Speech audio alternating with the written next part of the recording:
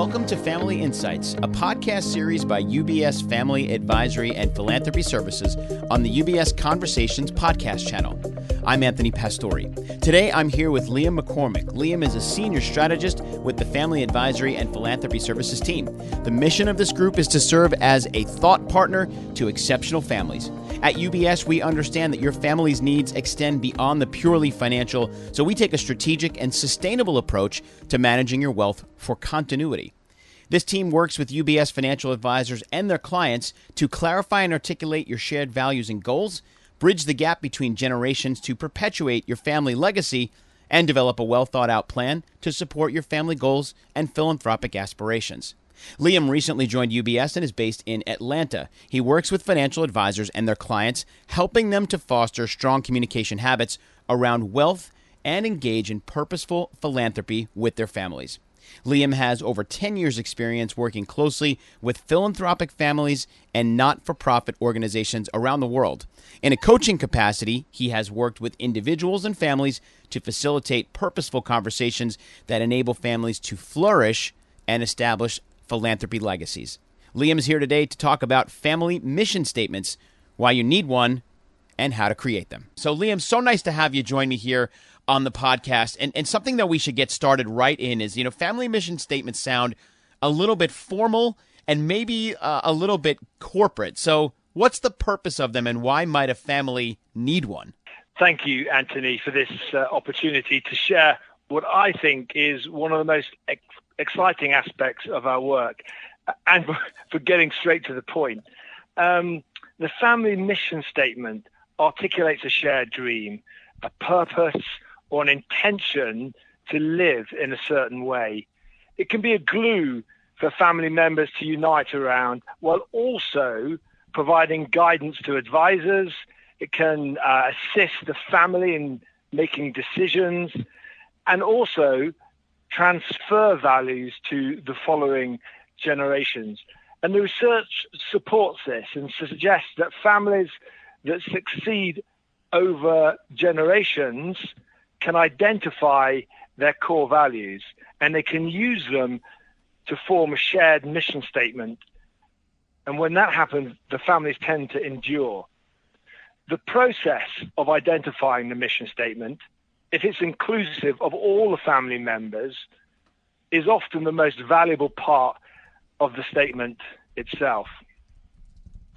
The connection that can form between generations as they share personal values, they share shared dreams, they can form these strong family bonds that lead to mutual understanding. And as we know, being heard and understood can be really powerful. We have seen parents and children through this process come together and agree on a path forward where in the past there's been an impasse. A clear mission statement can unlock transformative thinking. When families discover a purpose for their wealth, the process encourages a growth mindset as everyone strives for an aspirational common goal, as opposed to a fixed mindset that may be fixed on simply protecting or just retaining wealth. Let's look at a couple of illustrative examples. This is one which is just an illustration, but our family mission is to preserve and promote responsible stewardship by nurturing our passions for self, family, and community. Another one, again, another example, could be our family mission is to prepare and uphold the values of our ancestors while encouraging independent thoughts and ideals in future generations to enhance the core values of our family. Excellent, Liam. That's very helpful and a great way to get started with our chat today. So, there's a question that I sometimes struggle with, and perhaps I'm not the only one, is the difference between a mission statement and a vision statement. How do you differentiate between those two? Thanks. That's a good point of clarification. Mission statements, in my mind, tend to include specified action, something very specific. Like in the example I just mentioned, the preserve and promote responsible stewardship is an action or a series of actions, while a vision statement tends to be quite pithy and aspirational. And if we look at it in a little bit more detail, the mission statement has numerous unspecified actions that they fall out of the specified action. And what I mean is that, again, looking at that example, if we preserve and promote responsible stewardship, we take that as the action, the family may then choose an estate plan or financial education for the heirs, or maybe define what responsible stewardship means. Those are not specified actions, but they are implied actions that you need to execute the mission.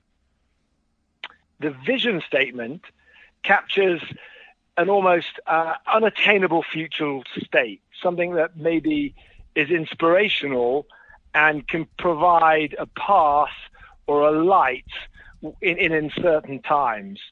And you can also adapt the vision statement into a family motto that might encourage positive behavior in young children, which can assist in parenting, for example, but it can also pass on a family culture. And, the couple of those an example of that might simply be, have courage and be kind. A simple, short, pithy statement. And this isn't a new concept. I mean, throughout history, exceptional families and enduring institutions use a motto to build identity while shaping the character of future generations. I mean, a famous one would be the Marine Corps, which in Latin is Semper Fidelis. I hope I said that right. My Latin was never very good, but it means always faithful. And the 6th president of the United States was John Quincy Adams. I'm pretty sure that's right. And he chose faith, freedom, and friendship thou shalt preserve. And that was his family's guiding words. It might be fun, Anthony, if you would humor me to have a quick pop quiz on some old, some new, and some fictional identity-forming mottos. Are you up for that? Yeah, of course. I'm always up for a challenge, so hopefully this won't be too tricky for me, Liam. Okay, right. The first one. All for one and one for all is the motto of which sword-wielding heroes? Okay, I'm glad you started off with an easy one for me. That, of course, is the Three Musketeers. Brilliant. Well done. This is a bit trickier. Which fictional family from the Game of Thrones always pays their debts? Oh, that's the Lannisters, of course. The Lannisters always pay their debts. Well done. Good pop knowledge. Right. The final one is a bit more tricky. It's very specific to my family. I've got teenage kids, and they're massive fans of Cobra Kai, which, if you don't know, is a recent spin-off from the 1980s movie Karate Kid, which probably dates me a little bit. And you probably remember, for those who did, the wax on, wax off, and Mr. Miyagi. Well, the Cobra Kai, the dojo for Cobra Kai, have a motto. Do you know what that motto is? I should be ashamed of myself. Of course, I was a Karate Kid fan in the 80s, and I remember the original Cobra Kai motto of "Pain does not exist in this dojo." But I don't know the new one. I need to catch up on my Cobra Kai series. Everybody's telling me to watch it, so no, I don't know that one, Liam. Well, you're really close. Actually, that is one of the statements on the wall. But the actual motto is "Strike first, strike hard, no mercy." Okay. I'm impressed. You did well there. Thank you. Thank you very much. I hope that demonstrates. Well, I hope it demonstrates some of the power of a few well-chosen words that can be inspiring, that can form identity, and they can shape family character. At UBS, we encourage families to answer 4 illuminating questions when developing their mission statements that hopefully spark the reflective process to capture a unifying purpose. And they include who are we? Who are we as a family? What do we stand for? What do we want to do? Particularly, what do we want to do with our wealth, and what do we want to do together? How will we accomplish our goals? And hopefully the answer to that is not strike first, strike hard, no mercy. That's right. So Liam, that was a very good exercise in putting real world examples into the definition. So that was very helpful. So I can see why a mission statement can provide a family with a unifying purpose and, as you said, an identity. But how does a family go about actually creating that statement? But as I mentioned earlier, the first priority and the most important aspect is to encourage and ensure we get the whole family together to participate. One really strong, intimidating voice can diminish others and can alienate the younger generation. So if we can get everybody included, it's a really good start. I mean, although there are some notable exceptions where founding wealth creators and strong characters in the family have given powerful missions to the family. And one I think of is John Rockefeller Jr. I mean, he inscribed his in stone on the Rockefeller Center, one of many, but he said, for every right implies a responsibility, every opportunity an obligation, every possession a duty. Now, at UBS, we don't use stone to write the mission statements, but we do encourage family collaboration. And the best way to create a mission statement is to hold a family meeting where every voice can be heard. And we suggest a few basic steps to take. First, we find a suitable location and a time where the whole family can be included and welcomed and their voices can be heard. Again, I stress the importance of having your voice heard. Creating a positive, inclusive space for time for reflection is essential as well. And listening with empathy is also vital, that everybody having time to share their perspectives. And it can be a healing and bonding experience when we create that space. The second one is we want to create a sense of connection. And the UBS family balance sheet exercise is designed to find areas of connection, but also expose areas of divergence. And the other tool we use is to get families into a place of reflection. So they're sharing memories, particularly shared memories where there was a strong sense of community in the family, or maybe an emotional connection. And again, this brings families together as they share their experiences. And questions like, what was it about that shared time of community?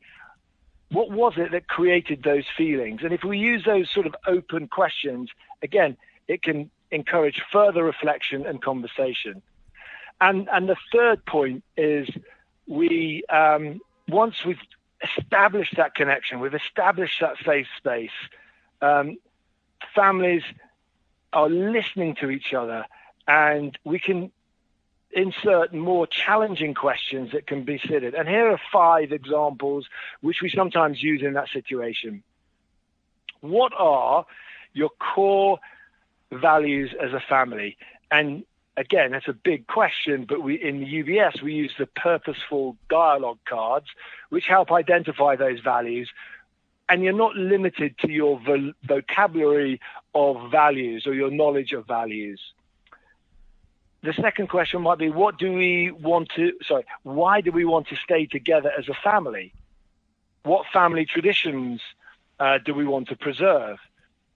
What impact as a family do we want to have on the world? And that obviously speaks into philanthropy as well. And what level of connection and independence do we want to have, especially when we're talking with younger generations.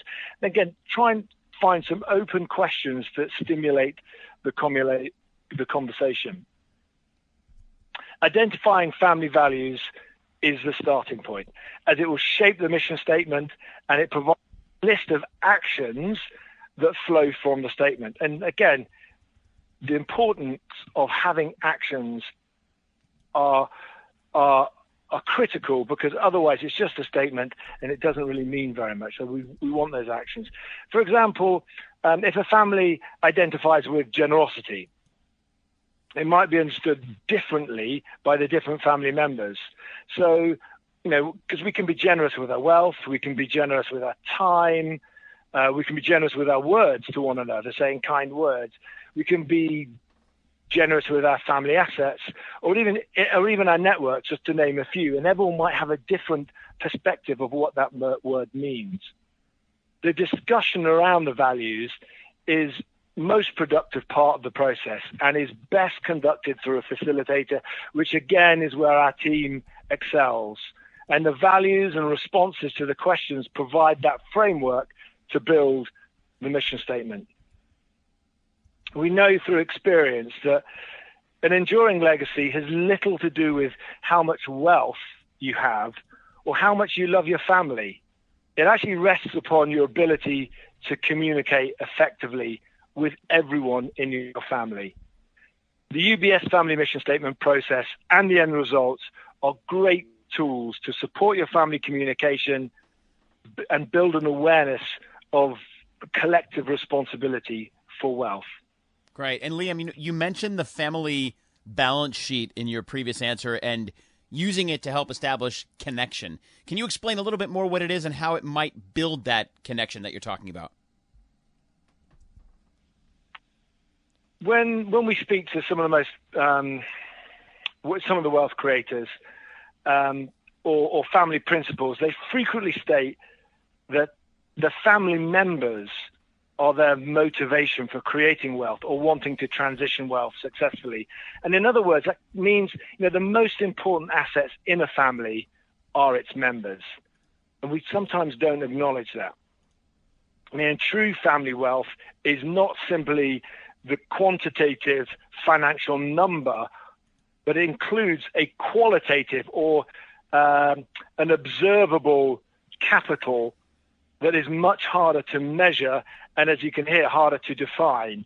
Now, for example, they include intellectual capital. Intellectual capital might be a measure of knowledge from academic success or the hard-earned life experience knowledge. It's particularly applicable to a rising generation in regards to financial awareness or understanding of managing money or managing wealth.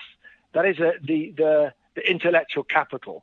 The other capitals, or the other qualitative capitals, which we include in the balance sheet, is human capital. Who makes up the family? How many generations are there? Is it is a measure of personal well-being, a sense of identity, a sense of self-worth, but most crucially, health as well. How healthy are the individuals in the family? The second one is social capital, which refers to an internal relationships within the family, and then also the external relationships into the community. And the key indicators in this area include the family ability to make decisions together. Now, how good are they at connecting and making joint decisions? How good are they at welcoming in new members to the family? And how do they use their time, their talent, and their treasure in the greater society? And the third one is foundational, or sometimes called spiritual capital. This is best described as the ability to transcend individual interests in favor of a larger purpose.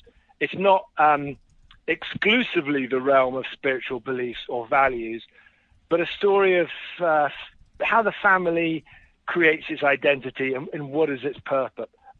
And a few signs of foundational capital include humility, gratitude, being cognizant that you do have privilege. You were born into a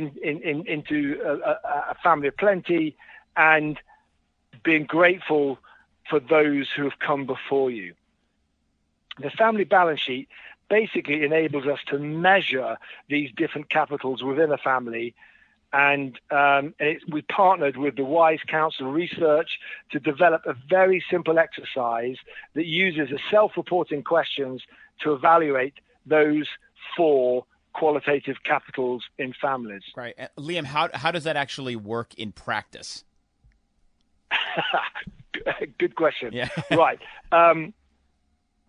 We interview each family member, and there are 7 questions in each of those 4 capital areas, and the responses are collected and the scores for each capital are tabulated. And for instance, a question on human capital might be, my family members have meaningful relationships with others.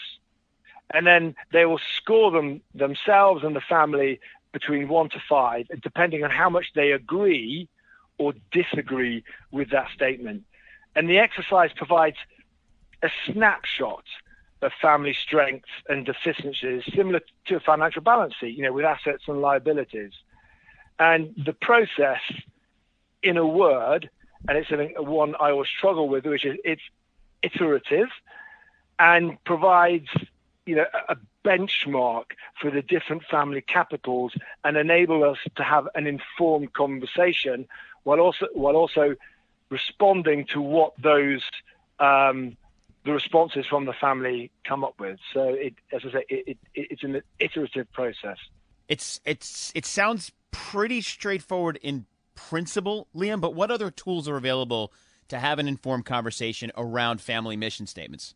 I think the most useful or productive tool that we use is the purposeful dialogue cards, which I mentioned earlier. And they're specifically designed to help clients identify values through self-reflection. It's titled the Discovering Your Why, and there are 30 cards which represent a value. There could be freedom, transparency, leadership, gratitude, generosity, to name a few. And after a time of reflection with the cards, the participants, family members, are encouraged to select 3 that resonate.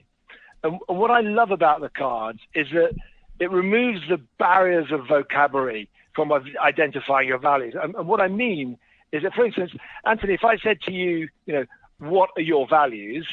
I mean, I suspect you could probably rattle off a number that spring to mind. But on the other hand, if I gave you a list of values or cards in this example with single values printed on them and gave you a moment to select the ones that resonate the most with you, then asked you to select your top 3 and maybe one that does not resonate with you at all, I suspect you would have a different list.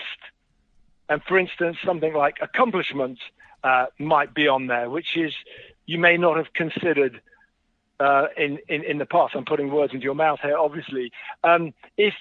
If I then ask you, what does accomplishment mean to you, and what is an accomplishment you're most proud of, that could open the door to a deeper level of conversation and understanding.